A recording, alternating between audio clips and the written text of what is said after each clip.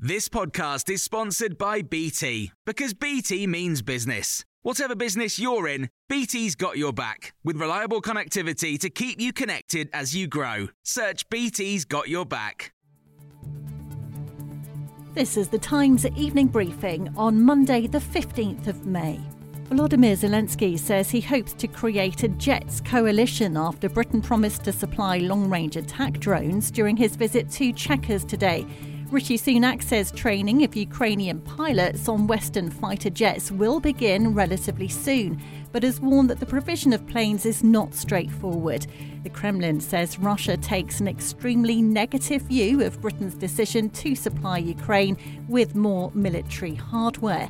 President Zelensky is confident of movement on jets soon. Today we spoke about the jets, very important topic for us, because we can't control the sky, you know it. So I think you know everything deeply, because we're real partners. Rishi knows all the details, what's going on our battlefield. Thank you very much. And we want to create this jets coalition, and I'm very positive with it. Tobias Ellwood is chair of the Commons Defence Select Committee. He's told Times Radio it is a complex situation. From an operational perspective, the Typhoons that we could slide across the table are Tranche 1s. They're not designed to hit targets on the ground so much. Therefore, they're not really what Ukraine requires.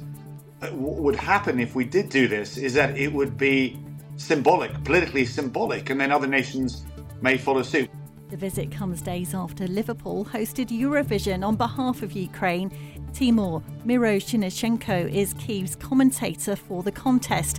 He's told Times Radio the show helps them feel they are not alone. All civilized world still stand with us, and this is the main important part of the contest for us. Not the place we get in the final, but the main idea of unity. And we literally saw that all the countries, all the nations united by music and for Ukraine. Suella Braverman was interrupted seconds into a speech on migration and the future of the Conservative Party by two protesters this afternoon. The Home Secretary used her speech to say that migration levels are unsustainable, and she warned that Britain has become too dependent on foreign labour.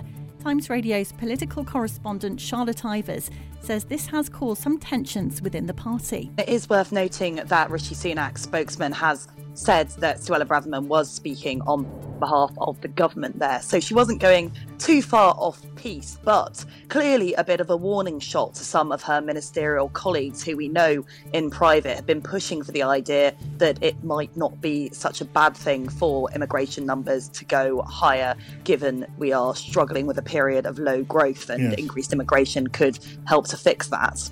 An appearance by former Minister Jacob Rees-Mogg at the conference in Westminster was also interrupted by a protester. Two mothers whose daughters died from severe allergic reactions have written to the Health Secretary calling for a national allergy czar. Tanya Ednan-Laperouse and Emma Ture have told Steve Barclay that their daughters' deaths were entirely preventable.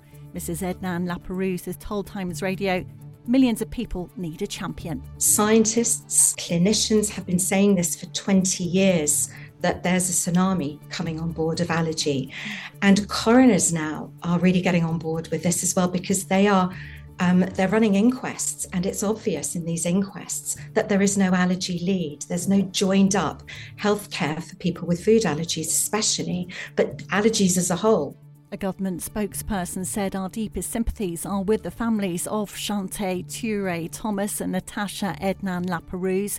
We have taken action to address the challenges people with allergies face by introducing a new legal requirement for food retailers and operators to display full ingredients and allergen labelling information on every food item they sell, pre-packed for direct sale. And you can hear more on all these stories throughout the day on Times Radio.